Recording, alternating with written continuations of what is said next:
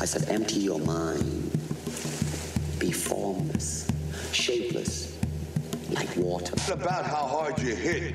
It's about how hard you can get hit and keep moving forward. How much you can take and keep moving forward. Join movement expert Aaron Alexander as he dives into the minds of the foremost innovative healthcare thinkers and movement masters on their approach to optimal health and wellness. Align Podcast.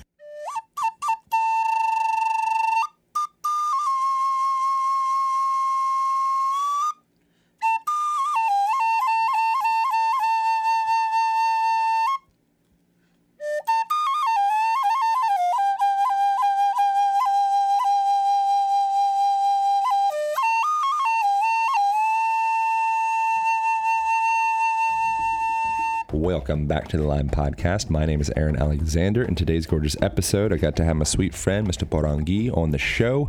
I have been listening in to Porangi's music for the last year or so, and just absolutely blown away by the performances that he puts on. I would highly recommend anybody checking out his work. Kind of blends tribal sounds, so didgeridoos and flutes and drums, and then these really mesmerizing, beautiful songs in mostly Spanish, Portuguese, kind of a combination of things, I think. But really, really tremendous. I highly recommend anybody checking out his work. If you have the opportunity to see him live, you'll be blown away. Absolutely, hands down, fully recommend checking out any performance that he puts on. Really fun conversation. We get into kind of this mind-body connection in a fairly deep way, and we delve into shamanism and various practices from around the world. We get into the impact of sound on our body and our mind. I think body and mind, same thing. So really fun conversation. I hope you guys enjoy. Rhythm is the foundation, right, of all music. It's really the foundation you could think of everything, because it's time. And when we master time, we can transcend time.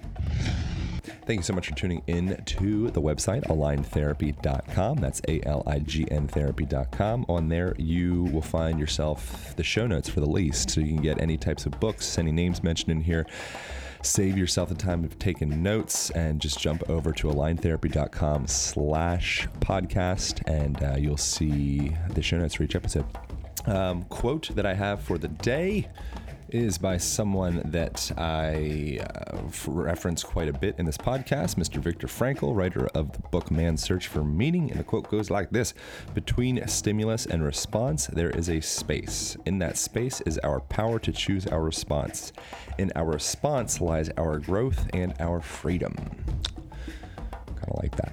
Choosing your response to a given stimulus or given situation, as opposed to just replaying the old tape over and over and over and over again.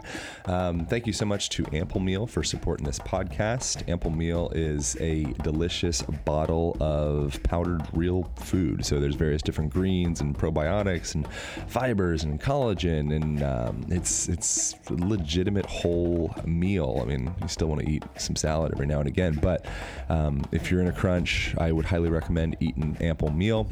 It's a bottle, throw some milk or water, whatever you're into in there, and you are good to go.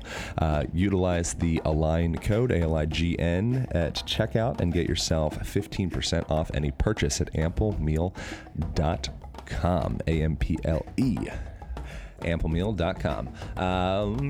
Thank you to lucky winner, maybe not so lucky, I guess kind of lucky, MMY Ford 1 for the beautiful review. At us at the social media gizmo, Align Podcast. We'll get you some mushrooms for the review. Enlightening, irreverent, all-in-one health podcast. Ever since I heard the Brad Pilon episode, this has remained one of my go-to podcasts. When you listen, you can almost hear Aaron learn from his expert guests, and you will too.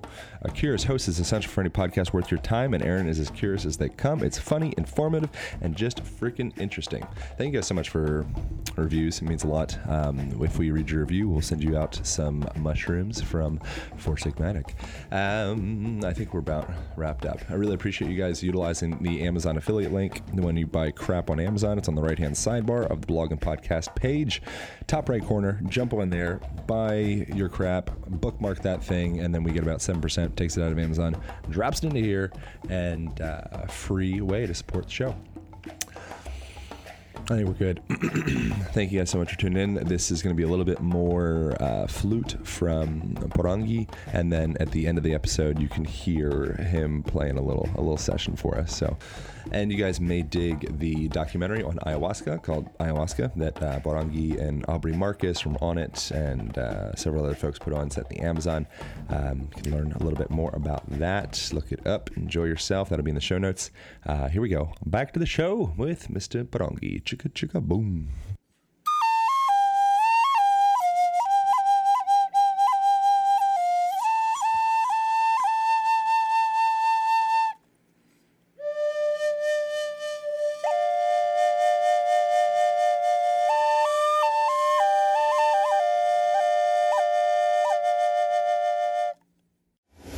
Align Podcast. Yeah. The easiest way to describe your work is shamanistic myofascial release.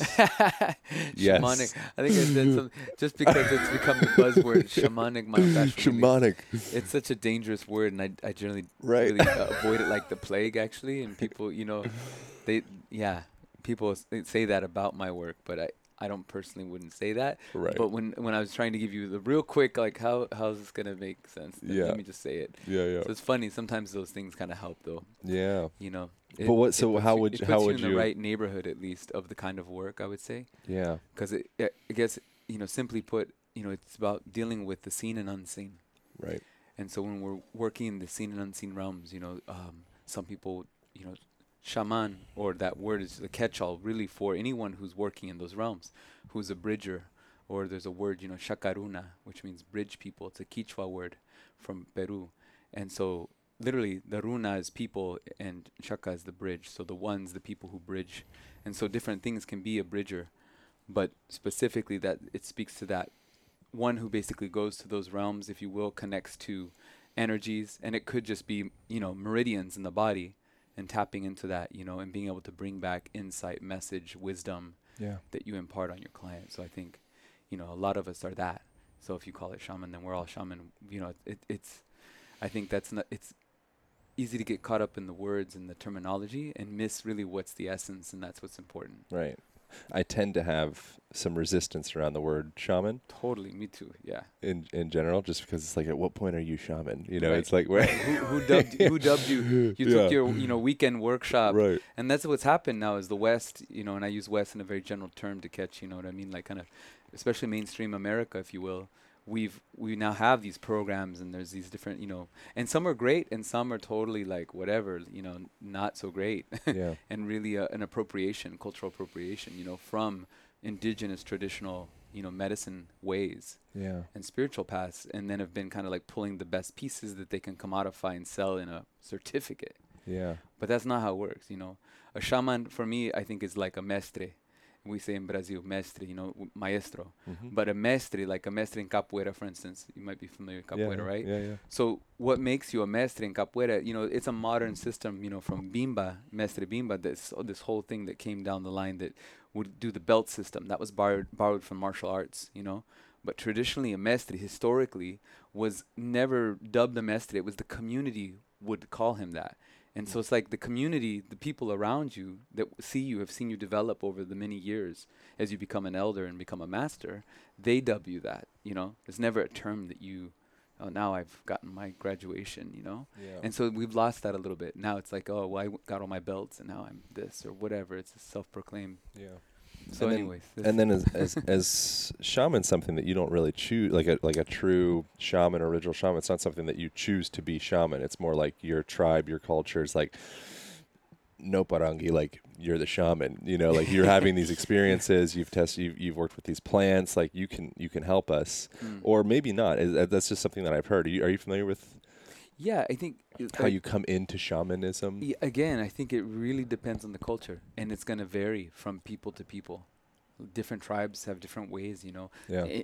I think one thing that maybe if I were going to make a generalization, which I tend to not want to, but if I were going to, you know, I think one thing that is a common thread when we talk about things in the realm of shamanism, or those who are dubbed, you know, the spiritual keepers of a people, you know, whether that be the priest or the nun, or, you know, there's different roles that they show up. It's an archetype, yeah? Right. They're the ones who really intervene on behalf of spirit and are bridges, again, the shakaruna, to those of us who we're more in this day-to-day life. We have a wife, we have a husband, you know, we have a family, we live a more of a secular life, if you will. Yeah. It's the ones who take the isolation. It's the ones who do what called the dietas. They diet. They literally will go through visionary states. They'll go through ceremonies.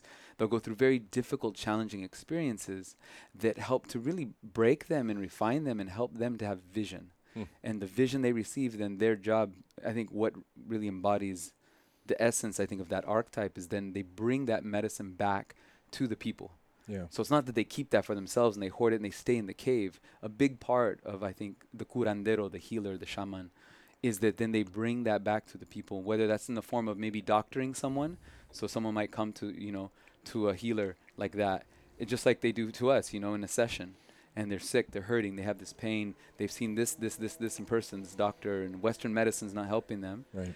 And then you're able to tap into, though, not just what their physical ailment is, which maybe Western medicine overlooked, but in that universe, in that cosmology, the shaman, if you will, just to use a term now, right, in this sense, would basically be the one who would be able to pinpoint the real cause underneath the physical ailment.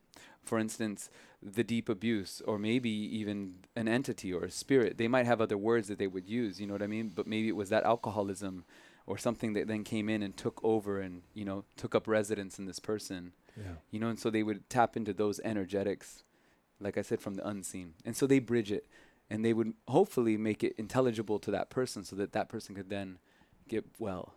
Cool. Ultimately. Yeah.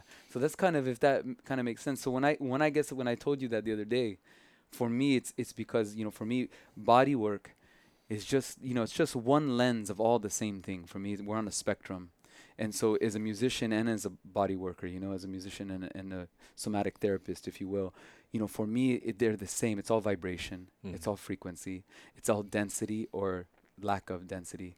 And so, you know, whether it's a fascial restriction in the body, right, or if it's an energy or some deep emotional trauma, however that's showing up, it's a density. It creates density in the body that will worsen over time.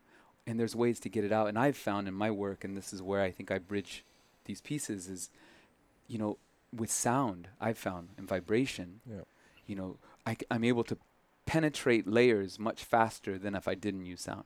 Right. And maybe that's just because that's part of the medicine I carry and who I am, you know, and having that background and that facility. But I think there's something to it, and it's been part of my life's work. Is actually, one day I have this lofty dream that maybe I'll start a school when I'm done, like touring and doing the music life. I'll teach this form of healing work. Yeah. Whether I call it body work or some new, you know, name, whatever, myofascial, blah blah blah. I think it's all, again, the names. I think we get lost in that, and you know, our capitalist kind of ways make us have to brand, and we have Yeah, totally. You know. The certification, all that stuff. It's the sound, I find, for me, helps create space or permit me to get out of my own way. You know, and that's the big thing, is consciously I have all these tools and tricks, and this is what I've taught, and I have all these certifications. All it's like I'm, you know, and a lot of times what that'll end up doing is you still are just kind of working on this superficial surface layer, because that's where your education comes from. But then being able to tap in, just anything that allows you to tap into that deeper intelligence of yourself, you know, you got it. Yeah. You know, it's just a matter of getting out of your own way. Absolutely. But the biggest medicine for people is figuring out, how the hell do we get out of our own way? That's it. That is the medicine. That is the medicine. That is the medicine. That's it. My best music is when I'm not, you know, in control. Right. You know, and yet I am. Yeah, exactly. It's like we're anchoring ourselves. We're a clear vessel. We've cleansed ourselves. We've purified. We've put ourselves through the tests, you know, whether that's training in the gym or whatever that looks like for the individual. Yeah. But it's such that then the structure can be the hollow bone. It can be this an integrous hollow bone and the clear vessel, clear channel. Then spirit does the work. I get out of the way. It's like the best healing work I do, the best music I ever play. It's when my ego isn't in it. Once my ego gets in it, I start thinking about what I did. I mess up. I fumble. It's like all of a sudden, like I'm disconnected, and it sounds like shit. Excuse my language. No, you can swear all you want. So the issue with some of this more like amoebic, fluid language of like just get out of the way of yourself. Totally. You know, it's like, okay, great. Well, I don't know how to do that. There you have it. So Right? I'm great that you got out of the way of yourself. Yeah. But that doesn't help me. Right. You know, so And like let's- I'm not speaking for myself, but I'm speaking for people. It's like No, yeah. so having So that how- balance how of do we do it? codifiable, here's some degree of steps, but the steps are leading you to your own creativity and your own consciousness. Absolutely. It's that bridge. It's the how you call it, chakruna? Yeah. It's that shakaruna. Yeah, it's that Shakaruna. shakaruna of like, Exactly. so how do we do that? Great question. All right. So that's that is the question for me, and so I would say my life's work has been around this question. Like literally, I went to Duke University as a student, and I thought I was going to be a medical doctor, and I went that road. I was first of my family, to go to an Ivy League, pretty modest family, if you will, mixture of Latin American and Mexican, Brazilian, and Arizonan. Yeah. And I went there. I kind of started in the program, and I got quickly just lost hope for medical work. I worked in the Duke Medical Center. I was shadowing doctors, and I saw it was a business. It was about making money, not making people well. Right. And I quickly got disenchanted, and it got me to really switch focus. I got into neuroscience, worked in actually a Brazilian lab there, Miguel Nicolelis' lab, and amazing research, putting like microelectrode arrays into the motor cortex of rhesus monkeys, controlling a robotic prosthesis at MIT remotely, just using the motor cortex and thought. Like that level of research. Yeah, no, I've heard of that. Yeah, before. It's mind-boggling cool. stuff. Yeah. And I was like, okay, cool. But then there I was one day. I wake up and I look to my friend, a dear brother. His name is Siddhartha, actually. He was a capoeirista too. We both trained capoeira together. Was that his capoeira name, or is that his real name? Yeah, Okay. Okay. Piloto is his capoeira, and he's a neuroscientist. He was doing his postdoc there in Duke. Yeah. And close brother, right? And got me the gig at the lab and all of that. And one day I'm sitting there in the big cryogenic, meat slicer, doing these sagittal cuts on like a rat brain that we had to sacrifice for the study. And I'm just like looking out the window. I'm like, this is not my truth. Like, I want to be helping human beings. Like, I want to be, I thought that was what I was going to do, doing, being an MD. And then I go to Siddhartha. I'm like, what do I do, bro? It's like, I want to work with people. I don't want to sacrifice animals. A silent holocaust of science, sacrificing all these animals to the gods of science. And he's like, Porangi, if you want to do that, you have two options. Either you suck it up and go back to medical school, or be a body worker. Only two ways you're going to legally be able to work with humans, like touch them. And I was like, all right. And that was like the impetus. And I went back and I studied with my grandmother's teacher. My abuelita, she was actually a sobador, a body worker too. She was a teacher for many years, and before she retired, she got her license, and powerful healer, little hands, and just would knock people out, like just incredible healer. Yeah. So I went and studied with her teacher and came back to bodywork like that way.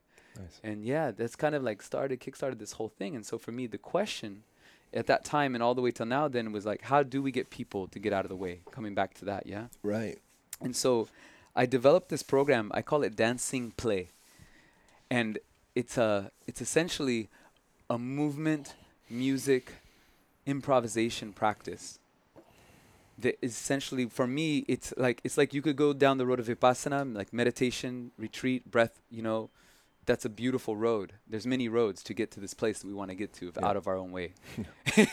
The road for me, though, being a musician, a mover, and a sound maker, working with vibration in that way has always been through those lenses. So I was like, I looked at capoeira as my example.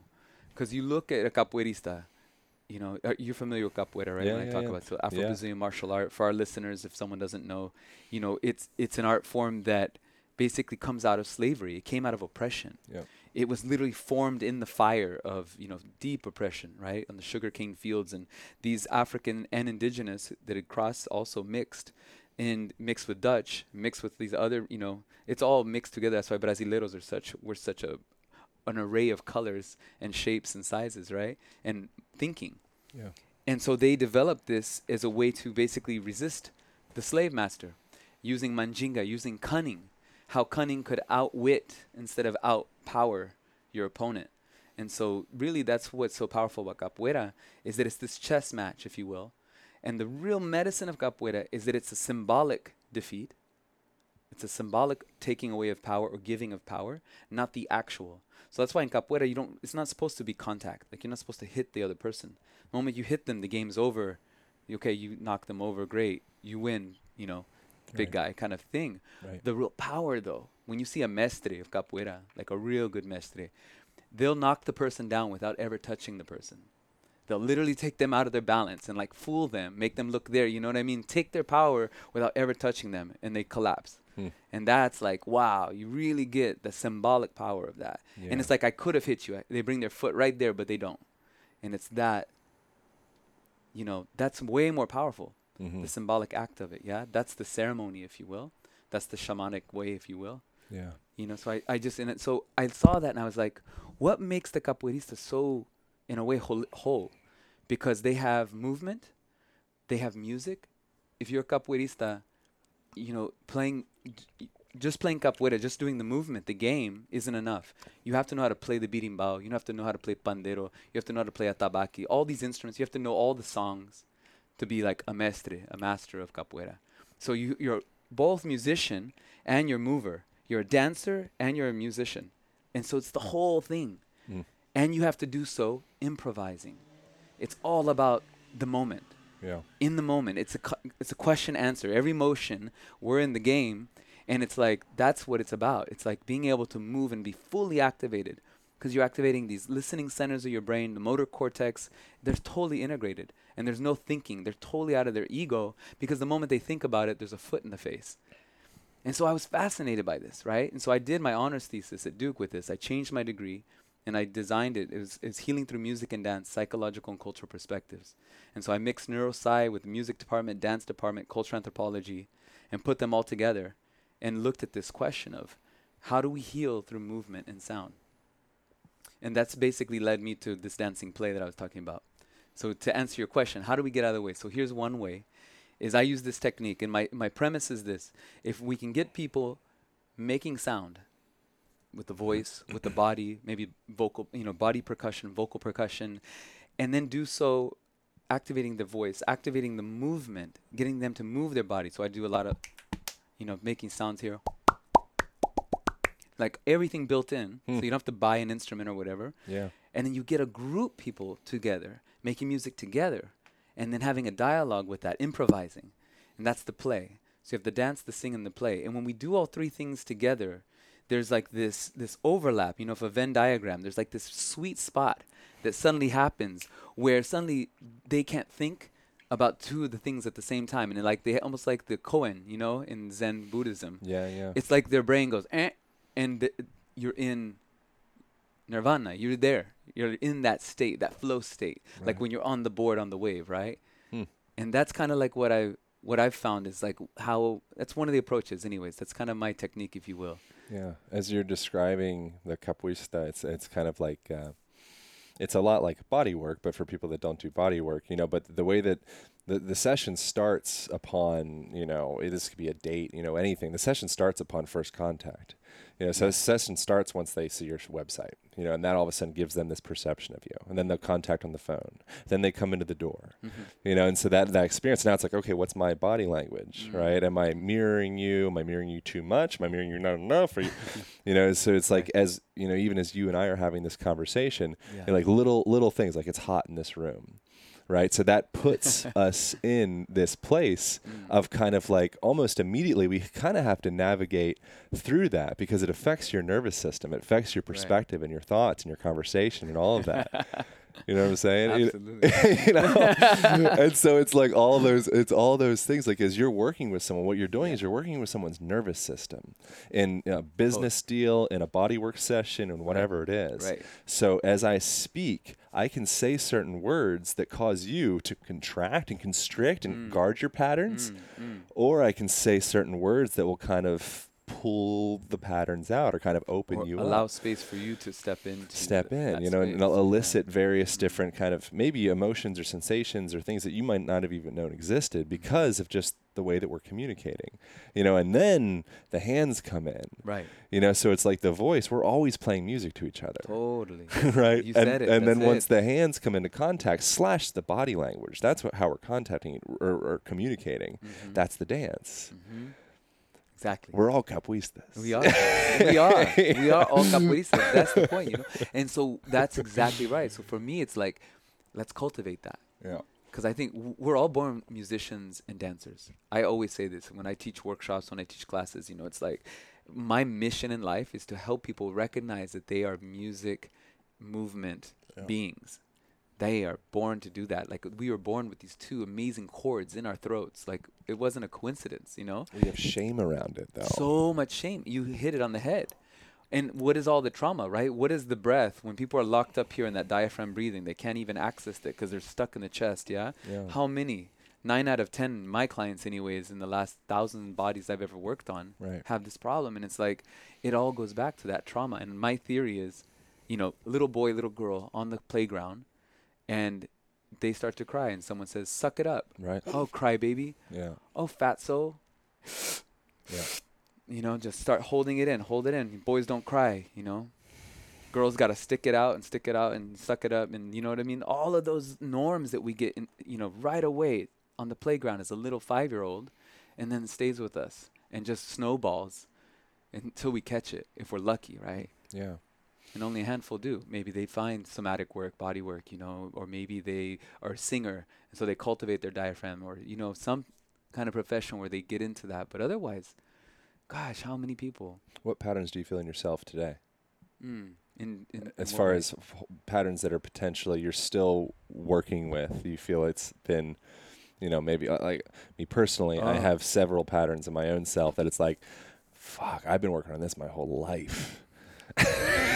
Sure. As long as I can remember, I'm working on unwinding this shit. Yeah. And Totally. it's there's certain thing my thoracic spine culturally. If you look at it from like a chakra perspective, you look at it from whatever perspective you want. You could say it's like an anatomical thing, staring into cell phones, technology, whatever it may be, guarding, protecting, all of that. Yeah. And so it's that connection of, okay, is this emotional thing? Is this purely a physical thing? Is it all of it?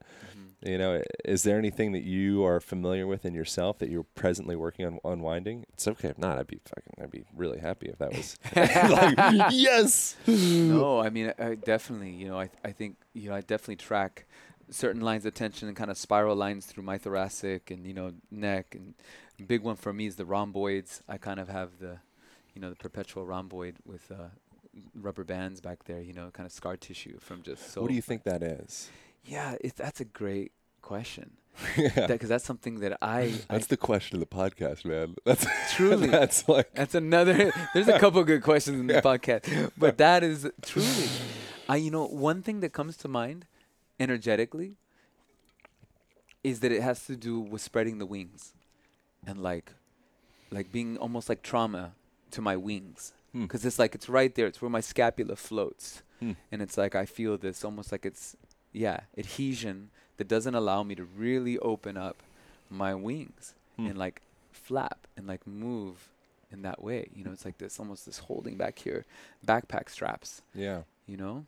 So I just feel that restriction, and so for me, when I work with it, I feel myself when I am able to create space there. It's like the potential of being able to ascend into more of my highest self. Have that ego perspective. Yeah.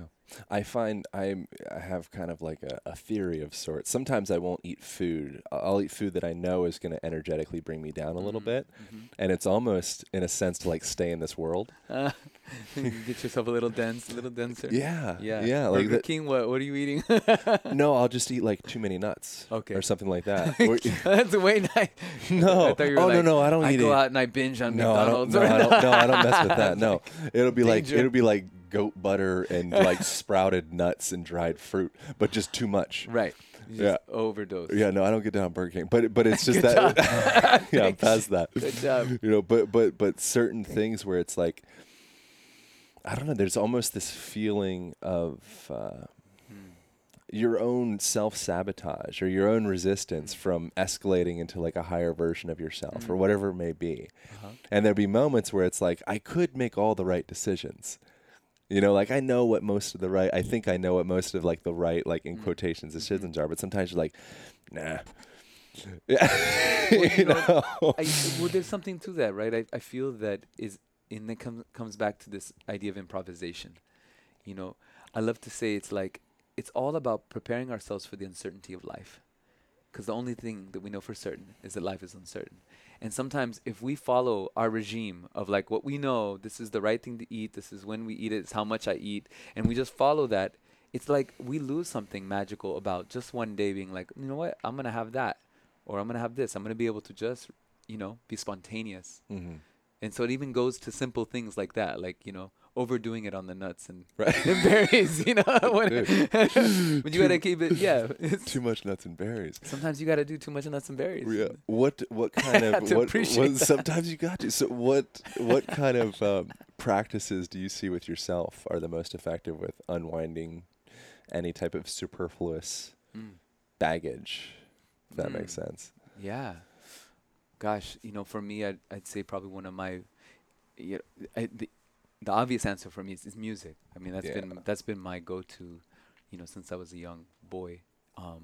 Really being able to use music as my medium to get stuff out, to unwind, to release any stagnant energy.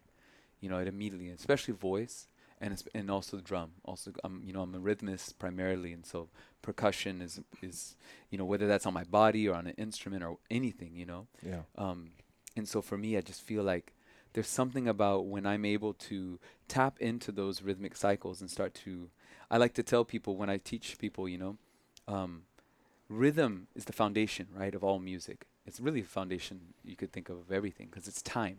Yeah. And when we master time, we can transcend time, which is a really potent and powerful concept. So that's why I think people who are rhythmists, people who study and really cultivate their sense of time, are really doing themselves and the world a service, because as we master that time, we can bend time, we can lean forward in time, go back in time. We can be reggae music, we can be samba music, we can literally, you know, change how we feel. We can swing time, you know, and be jazz, or we can be techno, you know, and be square as fuck. Right? And knowing all of those notions of time really is like, it allows us to then really transcend it. And I think one of the biggest stressors of our time is time, right? And the lack thereof, and how we feel like it's totally inundated. It's like a noose. Oh, man. Yeah. And so it's really powerful. So when I play music, you know, I enter into this, you know, this spiritual time, you feel this shamanic time, or whatever you want to call it, right? Yeah. And I really feel that. And that's why the music I play, you know, it's not about entertaining. It's about transformation.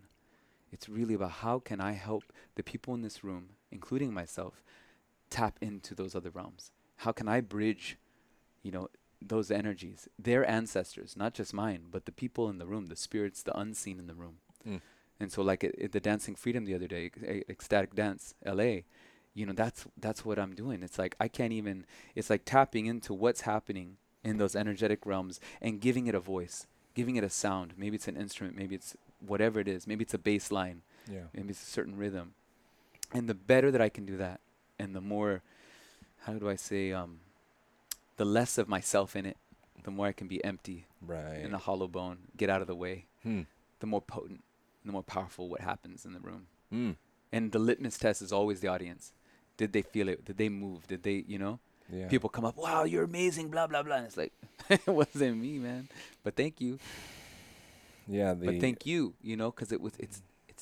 We did this. We did this. Yeah. We did this. Yeah. Yeah. Yeah, the thing that separates kind of like the stereotypical obnoxious hippie from grounded, you know, conscious individuals that are, you know, are making these progressive kind of like lifestyles, and they drive a Prius and they eat organic food and they like go to static dances and all that stuff, which it'd be easy to put everybody into this category of like, oh, stupid hippies, you know, but the people that I find that I really resonate with are the people that have mastered that timing. And now they're able to go free flow. When you start off free flow, and you're just only free flow, you've never had an anchor, then you're kind of just this, ungrounded, You're floating annoying out there in the hippie. ocean, kind of. Yeah. You get lost. Well, you get lost. For better or for worse.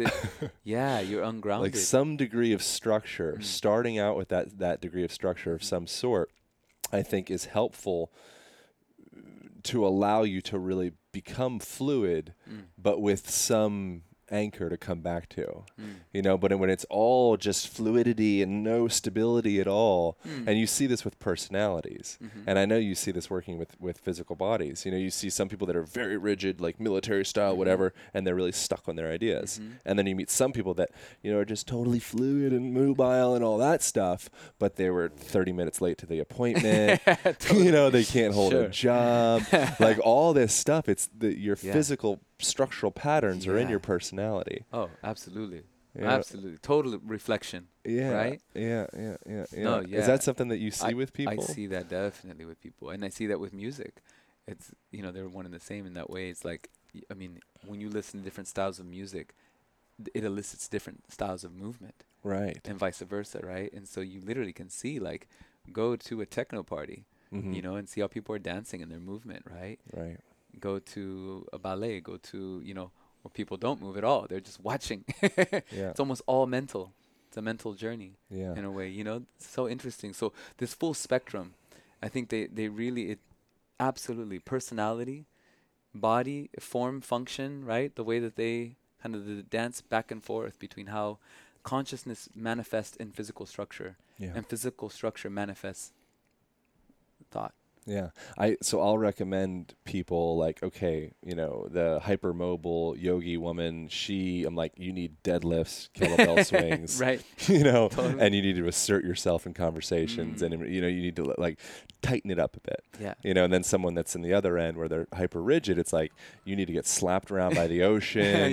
You need to maybe eat like a vegetarian diet for a week. Like you need to go the other direction. Yeah. And people kind of bridging that gap that I'm not just my bicep curl workout or my P90X, the music that you listen to moves your biology. Absolutely. That's it. It really does. Looking at different sounds, it's almost like different forms of medicine or prescriptions in a way. It is, in fact. And as a matter of fact, that's an ancient form of technology, healing technology that's been kept by many traditions around the world. A great example, is the Shipibo in the Amazon. They work with the master plant, ayahuasca. And what's powerful about ayahuasca isn't divine, isn't this particular drink. What's actually really potent that people miss are what they sing, the songs they sing, called the Icaros. And the Icaros are like hymns. They're like they're songs, but they have information encoded within them. Because the way that they get those Icaros is by dieting specific plants, not just that psychedelic plant, many plants, tobacco, jungle garlic, ajo sacha, or you name it. Like there's a pantheon of pharmacopoeia in the jungle, and so they work with different plants and they maybe eat a very simple diet, no salt, restricted, no sugar, maybe a little fish, yam or something, and then they just eat that plant or they drink a tea or they commune with the plant for a week to months, and in that time they receive a vision, and they usually receive a song. And that song, when there's a ceremony working with the master plant, which opens the gateway, if you will, kind of like opens that psychic space, and almost like it's the surgeon. It's like we're in surgery now. But then a master, male or woman, of this tradition will literally pull out of their medicine bag different songs for a person's sickness. Like they see you have something going on with your liver, they know the Icaro to sing that toxin out of you. And they'll call on other plant spirits. They might call on a different plant that's not even in the room that you didn't take, but it's almost like homeopathy. It's like the sonic vibration of that plant and that song that they were taught by the plant literally activates that healing. It's profound. And it's like the DNA through the sound of that plant comes through. Yeah. The frequency. And you can see that too. There's there's like you can set up an experiment kind of where you have different types, different size, like steel cones, and then different frequencies. So each one of those, a certain frequency will cause that to resonate. Totally. And so you can set these up. I saw like a YouTube thing with it, but you set up these different steel cone things, and then change the frequency, and then it'll all of a sudden hit the third cone back because it resonates with that, and then the second cone in, and then the fifth cone back. Yeah. You know, it's like resonance. Okay, so maybe there's something to that with my organs and my shoulder, or my brain, or my chakras. If you're into that, yeah. Well, it's all different words for same. Again, the labels, right, are words. Right. Whatever these words. Well, shoulder's like a minor chakra. Elbow's a minor chakra. You have the seven. It's like it's just these complexities throughout our nervous system and vascular system and lymphatic system and all that. It's just different languages saying the same thing. You know, you map it. It maps, right? It correlates. Every chakra correlates with the endocrine system. Every gland, master gland of our body, has. So there's no coincidence in that, right? Even though, or if you look at meridians and you look at myofascial lines, like Tom Myers. I don't know if you know Tom Myers' work. I've had him in here a couple times. I know him. Have you? Personally, yeah. Beautiful. Yeah, so so anatomy trains, right? Yeah. In his whole premise, and he shows the meridians and how they map onto these myofascial lines. And so it's brilliant, right? I think it's just like we've all, as humans in different cultural backgrounds and different perspectives and cosmologies, we're dealing with the same system ultimately. We just have different maps, right? That we look at, different symbology of the same thing though in different words. But ultimately that's why I say again, returning to the beginning of our conversation, shaman, right? These words, don't get caught up on the word. Right. Really connect to the spirit of what's there, of what that represents. Right? The spirit of that. Yeah. Are you a bridge person? Yes, you are. Listen to that. Listen to your inner knowing. Listen to your own power, and follow that guidance. Don't let the monkey mind fool you, right? And make you into like a trickster coyote energy where you chase your tail. Right. So what about for people that hear what you're saying and don't really feel like using some type of psychedelic medicine as their path? Oh, yeah, it's definitely not needed. Yeah. There's many, many roads. That's why I was mentioning earlier, like the dancing play. For me, my road isn't through the psychedelics necessarily. That's part of a tradition culturally, and my mother was part of the Daime Church. I've been through that road. I understand it, and that's not my preferred way to connect in that way, because you need something external. And I think ultimately, there's teachers there. That's a teacher. But like any teacher, you go, you learn the lesson, and now you go apply it to your life. You don't sit in school forever. And I think a lot of people get caught up in that, and they think, oh, I need to go there. That's the only way I know, or I go to the guru, or I go to the, to this program, 12-step, whatever our thing is, versus really, how do we cultivate the ground structure, almost like you were talking about, right? Like with working with our core and this power in our rump, right? Down in our glutes, like that's our true seat of power, literally and figuratively. Is how do we cultivate that so that we have this inner strength? We tap into our inner strength, because that's what really is going to take us through. At the end of the day, no one's going to walk that last part of the journey with us. It's us. We have to go through the eye of the needle. And so I really believe that. And so I recommend, that's why the dancing play music for me was that way, in dance, movement and sound. And so I really encourage people, let's go that way. Use that portal, because that's what's really powerful. Just to bring it back to the to the ayahuasca, for instance, people kind of lose track, and especially because we're coming from our Western ideas of like Western medicine, where you have to take this thing. The doctor gave me this thing. I got to take that. And if placebo is this amazing thing, statistical fact, right? It's so powerful. So many people are healed. A lot of the statistical significance given to the FDA that approves these pharmaceuticals, it's mostly placebo. They don't even know that the pill is actually working, right? Because people believe it does. And then it doesn't include the times that the actual pill works. How many times was that actually placebo? Exactly, right, precisely. So it's this phenomenon. It's real. It's a vibration. It's thought, right? It's this intention. It's belief. It's faith. Faith is such medicine, and so I really empower people in my work. And this is, sharing this with our listeners. It's like, no, definitely. I mean, that's one road. Yeah, if that helps you kind of like to kickstart you, great. But don't stay there. cultivate what are your gifts, what is your medicine, what is an inherent gift that you have, and then cultivate that and develop that. And I really think movement and sound are something that we all share.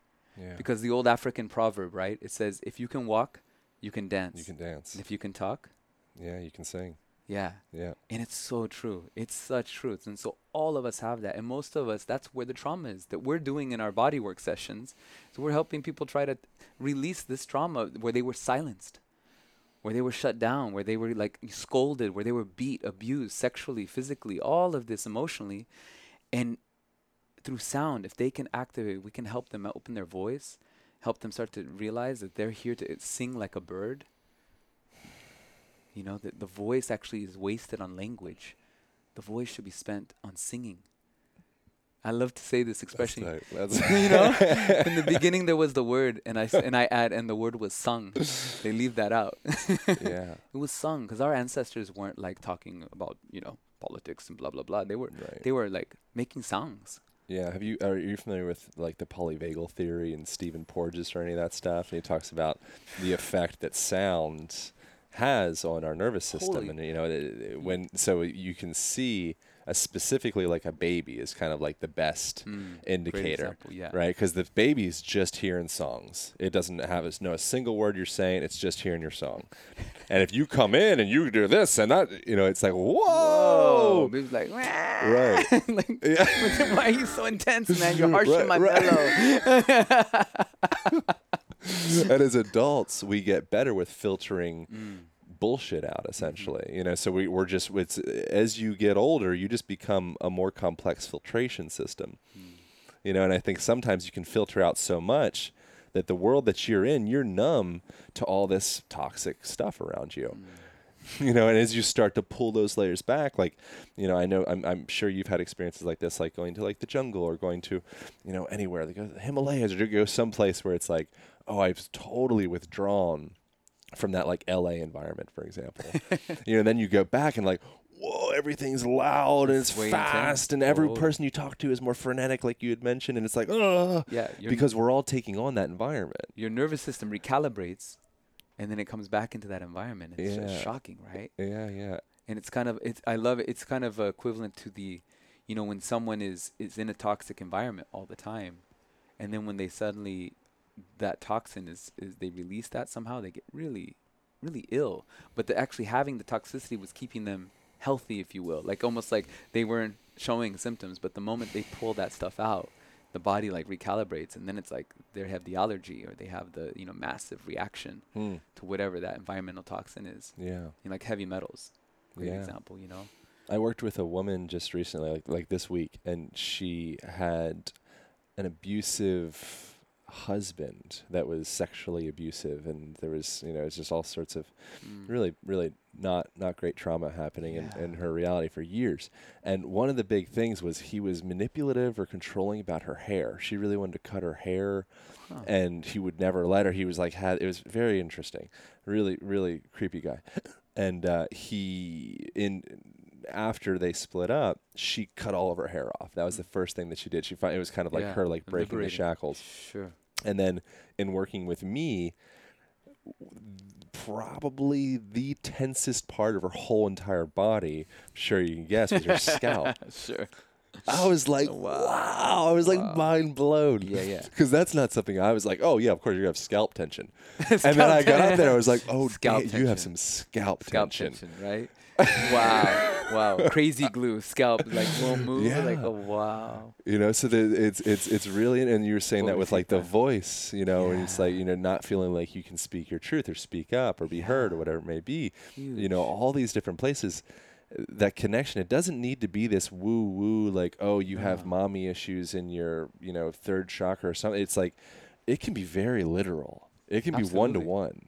Absolutely. You Yeah. know, and it's not that mysterious. It's like kind of, you know, people make it mysterious. It's really not that mysterious. It's pretty like, the body is a book, you know. It's like, people, how often have you done an intake with someone and you're like, have you ever had any trauma, anything, you know, doing in the back, and they're like, no, nothing. And then the session, you're like, wow, you have knife wounds, you were cutting, like all this stuff, like, the body, it's all there, and it just shows you and it tells you when you're in the session. Like, they don't have to say, it's like it's all there, Yeah. right? It never forgets. The body remembers everything, Mhm. even though our minds forget everything. And that's one of the things I like to do before I wanted to work with you today, but timing, and it's hot in this room right now. At the end of the day, all the it's all things. good. This light's too bright. This light's not the right light. There's a lot of factors. A lot of factors. A lot of factors. But it's not a good moment for that. But one of the reasons I like to do that is because the level of contact and connection that I can make with a person Sure. through feeling their patterns and Sure. feeling their connective tissue Yeah. is unlike anything Oh, else. it's the whole thing. Yeah. Yeah. You know? It's like the Vulcan mind meld. Is what, the Vulcan, right? Like back from, you remember that? Tell me what the Vulcan mind meld is. Oh man, What is that? You remember Spock? Of course. Oh, yeah, of course. So Spock would do his thing where he could do like he'd the put his Vulcan mind meld, right? Come on, I'm sorry, I'm dating No, keep myself. going. here, That's but- good. No, that's great. I used to watch Star Trek. Get out of here. Yeah, man, I love that show. That was like one of the that's early one of those shows, right? Because I always wanted to be an astronaut when I was a little kid. So Perfect. So I was Nice. like, all right, this is the future, man. Yeah. But that idea, though, I was always so touched by that, because through touch, he was able to read and understand and have a deeper compassion for the person he was connecting with, whether it was some alien or whatever, right? A human. Yeah. And that's something really profound that those guys figured out when they were writing that, right? Whoever wrote that and kind of put that in the show. Yeah. It was kind of a subtle, right, piece. 'Cause Right. you don't see a lot of touching necessarily on that show, or any show. There's a whole generation where touching is kind of like, it's taboo. And the shame of needing touch. Yes. It's all shame. It's all shame. All goes back into that place. You a know, the lot. shame of singing, the shame of dancing, the shame of needing touch, the shame of needing anything. It's all that's Chip. Chip just said hello. What's up, Chip? What up, Chip? But it's figuring, I think the biggest thing, and we'll wrap up here pretty soon, but I think the biggest thing, first figuring out, what are you shameful about? It's like first step is recognizing that you have a problem. So if you can figure out like what is the shame about, then from there you can actually start to work with it. Yeah. Is there any kind of You have to track it. Like I think of it as it's like a hunter. You're really trying to track this. You're trying to you get the clues and you're tracking, like, where is this coming from? What's underneath this, right? Right. And a lot of times it does track back to shame. But that shame also, again, is connected to its fear of judgment, fear of ridicule, fear of abuse, fear. And carrying that. So even underneath the shame is that fear, Yeah. And it's so much. Yeah, carrying it's stored all in the body again, right? The body remembers everything. And it's stored, as we know, in the myofascia. I mean, it's the web of the body. Mm-hmm. It's the memory. It's the place of memories. That emotional memory, like the amygdala, and like the way that we imprint these traumatic things, it is the physical body equivalent, right? If you would. Yeah. Let's envision it. Like, it's like, wow, when that trauma happens, you're probably familiar with Barnes's work as well. Yeah. Myofascial, Yeah, absolutely. So like one thing, I've studied a little bit with him. I took one of his courses, and it's cool. It's like, and I've studied a little bit Tom Myers, Right. and I really like the one thing that I really took away from Barnes that I appreciated was the vectors of impact of trauma. Mm-hmm. And like this notion of like, you take a ball and you throw it, like a paintball. And if you were to throw it at a wall and watch how it splats, if you could see that splat, even in 3D, if it could go through the wall, and like all the vectors of when it strikes and then spreads. And that's like the vectors of scar tissue after trauma, whatever that impact was, whether it was a scalpel or whether it was, a car smashing into somebody or someone yelling, a father yelling at the daughter, or, Right. you know what I mean? Vice versa. And all of those vectors of impact, and so fascinating because there's the web, there's that inner web, boom, something creating that, chaos in the system. And so there's something just to tie it all, home for me, it's like, I found that vibration, coming back to vibration, is one of the quickest ways to recalibrate, reset the system. Kind of like you were saying, like, okay, so maybe we can't get the person out of LA so that they can then reset and then come back and be overwhelmed. Yeah. But in LA, how do we work with the environment? How can we vibrate this trauma out? And it's almost like Traeger work. It's like Traeger's really onto this. Obviously, a whole field around just shaking and rocking and vibrating, and Barnes has a version of that as well. He has a different name for it. It's everywhere, but it's ancient, like shaking. if you look back at tribes and look at traditional dances, they all involve massive amounts of shaking. It's like ritual and ceremony was about resetting trauma, healing trauma. That's what a zebra does after it gets away from a lion. Exactly.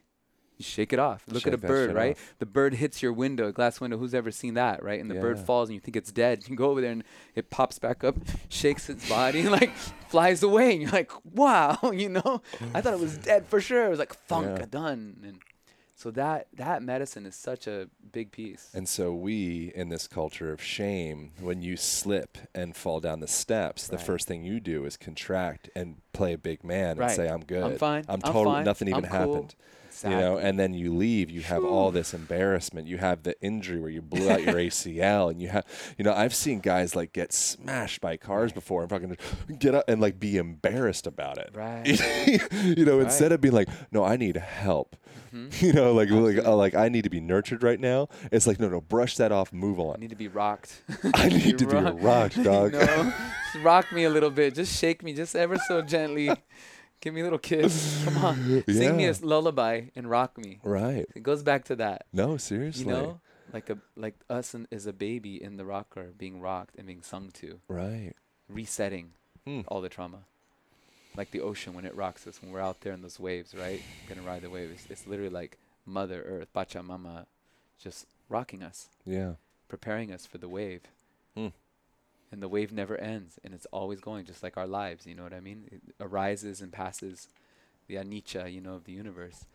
And it's such a gift, man. Hmm. It's such the medicine. So, yeah, thank you for having me here today. And Yeah, man, totally. Yeah. What's is there anything that as far as just like final things for people to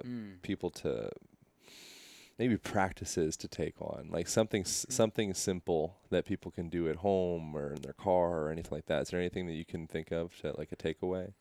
yeah, I mean, there's, where to begin? I would say a big one is get your vocal cords activated, Yeah. you know, and start to tap into your belly breath. I feel like that's ground zero, is like notice where your breathing is, you know, wherever you are. If you're in the car, you're at the bus station, or waiting for an Uber or whatever your scenario, you know, in the airport, notice where your breath is. And when you're in line and you're in traffic, are you locked up? Is it expansive? Is it contracted? What is the breath doing? Notice it. Just have like a random census where you just notice where your breath, just like check into it, you know, and see where you're at and really pay attention to it. And is it locked up or not? And if it is, put your finger over your belly button, go 2 finger lengths below that and feel that point, which in Chinese medicine we call dantian, and breathe into that point and let that point expand out. In through the nose and exhale out the mouth is the breath I like to teach. And let the in-breath allow it to be like smelling roses, so strong, actually active. Exhale passively, just a sigh. And even try lifting your shoulders up to your ears like you're wearing them like earrings. And then exhale and drop them. You just got home and you're dropping all the luggage, all the bags.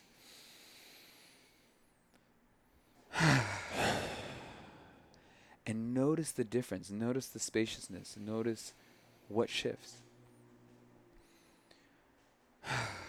And keep using that breath. And notice how your thought process, your mind, your emotional body, all of these other realms even, in the seen and unseen, will soften ever so subtly.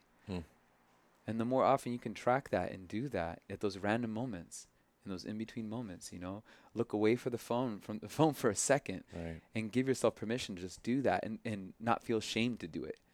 Even if you're in company of others, and just like, this is that piece that we're talking about with shame, you know, let go of that judgment and just tap into that breath. In that breath, when you do that, and the more you can train that and embody that practice of breathing from your belly, the way dogs, the way cats, the way all animals, all babies, the way we breathe as babies. You watch a baby breathe, their belly goes up and down, not their chest. And so if you start to literally embody that practice, then when a trauma comes, it's not if, it's just when it will come, whether that's the form of someone honking at you in traffic, or, you know, your partner, you know, yelling at you, or whatever it might be. Hopefully not, but when that happens, then you're able to tap into that breath. Because if you can breathe there instead of holding the breath in those moments, and absorbing the brunt of the impact or the shock of the vectors of that trauma, then you're able to literally be the bird that hits the window, shake it off, get up, and fly free. Yeah. And sing your song. Yeah, man. Yeah, you need to take your day off every day. Oh, yeah. If you don't take your day off every day, you're asking for it. Yeah. Yeah. Yeah. Where do people find you? I highly recommend people checking out your music. I know it's on Spotify because that's where I found it. Yeah, there's a on the little bit way on here. Spotify. Bandcamp actually has a little bit more. Cool. Yeah, so Bandcamp, just a Porangui, my name, Porangui, accent on the I, but you don't need that searching. What does Porangui mean? Porangui it's a Tupi Guarani name that was from the descendants on my mom's side, and my mom, gave me that name. My dad wanted to call me João Quetzalcoatl, which is the plume serpent. It was a very strong name. And a medicine woman that my mom knew, a Huichol woman, she said, don't give him that name. That's way too much karma and intense energy for him, basically. The equivalent. She said this in Spanish and different language, Right. but she basically said that. My mom was like, okay. So she went back and she found this name. And Porangui means one who walks the beauty way. And it's again, Poran means beauty in Tupi Guarani, in this language, which is from southern Brazil, the coastal kind of Atlantic rainforest. It's a large language group and tribal group from that part of Brazil. So yeah, it's been a big road to live up to that name too. But it's my constant journey, is how can I better walk the beauty way? And beauty not in the sense of vanity, but beauty in the sense of that natural beauty of that we call beleza in Brazil, and I love it because it's an expression. Such a nice word. Such a beautiful word, and so we say beleza, Everything. like a question, Beleza. and Yeah. beleza is the Yeah. answer. It's like it's all good, it's all God, and this notion that make things more beautiful than you find them. And for me, it's so beautiful because that's like an intersection between different cultures I grew up around, which is like Brazilian culture like that, but in Latin culture, and also Dene, like a lot of the Navajo and a lot of the Indian way. We talk about the beauty way or the red road and how to walk in beauty. And that's what that's talking about, is how to bring beauty to every step. When you walk on this earth, how can you plant beauty in those places, Right. versus make it uglier, destroy it. And so always thinking about the 7 generations to come. I want to leave this better. So when they find it, they're going to think back, on us. They're going to be so grateful that we did that, So, so the music Bandcamp is the best place? Yeah, Bandcamp, Porangui, bandcamp.com, and just go to my website. That's probably the easiest, and then Cool. there's links to all of that. Great. Yeah, and Instagram, Facebook, obviously those places. Porangui. The good thing about having a challenging name is that Yeah. I've got the my URL, you're fine. That's it. Yeah. you're totally That's fine. it. But Cool. yeah, and then we're gonna be on tour actually here for the summer, so up through September, late September. So definitely go to the website. It has all the dates and information there. Yeah. And then I do have a bodywork practice out of Sedona, Arizona. So if people Cool. come through, I see just a certain number of clients. I'm on the road a lot touring these days, so it's very few. But Right. yeah, if anyone comes through, to come hit me up, and love to share my work and my space. I work with a sound table too. It's a part of using vibration with the session. Cool. So Sweet. yeah, one day you got to come out, bro. Absolutely. Yeah. And we will both be up. I think, are you playing music? Are you teaching? Are you doing both at Oregon Eclipse Festival? Yes, yeah. I'll get this out before that and Awesome. encourage people to come out and check us out. Yeah. Sunday, Cool. actually, I'll have 5 sets sitting in with different artists throughout the Right. weekend. Cool. But the main solo set will be at the Movement Shala, which is their ecstatic Perfect. dance space. That's my spot. Best spot. Yeah. It's got a dance floor, a dome. Sunday, 9 p.m. Come boogie. Absolutely. Cool. All right. Thank you, brother. Thank I you. appreciate it. Really, really sweet. That was wonderful. You all be well. Finish the recording now. Reach. Align Podcast. Thank you guys so much for listening, and thank you, Ample Meal, for supporting this podcast. Ample Meal is a bottle of deliciousness. It's a comprehensive full meal designed to provide quality fuel when you don't have time to sit down and make a sandwich or whatever you're into. Really good stuff. Just throw some water in there, and it's got fats from macadamia, coconut, chia seed. It's got wheatgrass, barley grass, chlorella, various types of fiber, probiotics. Really good stuff. Get yourself 15% off using the Align code at amplemeal.com, and ALIGN is the code, 15% off on that purchase. All right, guys, thanks so much. Thank you once again so much for tuning into this podcast. If you guys want to show some support, show some love for what we're doing here, you can jump onto the website, aligntherapy.com, ALIGN therapy.com, and then from there, a couple things you can do. One of which, you could actually donate through Patreon. There's a link on the right-hand sidebar of the blog and podcast page. You can utilize the Amazon affiliate link. Anytime you or anybody you know buy some crap on Amazon, please and thank you, bookmark that link. Every time you do it, we get something like 7% of your purchase, and it helps support this show. It is awesome, so great. As well, something you could do that is ultra helpful, if you or anybody that you knows has ears and likes books, tell them to check out the audibletrial.com/align. That's AUDIBLE trial.com/align. And then from there, that is, you get a free audio book from Audible. They have something like, I don't know, a bajillion different titles to choose from. One that I would recommend that I got from them was Shantaram. It's a huge book, and again, all free no matter what size the book you get. And that got me through, I listened to that as I was traveling through Morocco, and just really, really amazing website, amazing service. Couldn't recommend it more, and it kicks us down some scratchola every time you guys utilize that free thing. Costs you absolutely nothing, and you get a free audiobook, and you support the show. Boom. Thanks so much for reviews on iTunes. That's greatly appreciated. And thanks just in general for listening. Thanks for supporting. Thanks for spreading the word. All right. I can't express enough how much I appreciate all that. If you guys ever have any questions or comments, you feel free to email me directly at Aaron@AlignTherapy.com, and I would love to talk. All right. See you guys. Thank you for listening, and remember to join the movement by subscribing to the podcast. If the information has been helpful, please share and leave your comments in iTunes. Aaron personally reads each one, and it makes all the work worthwhile. Together, we will make a difference and continue to bring more powerful and inspiring messages to the world. Align Podcast.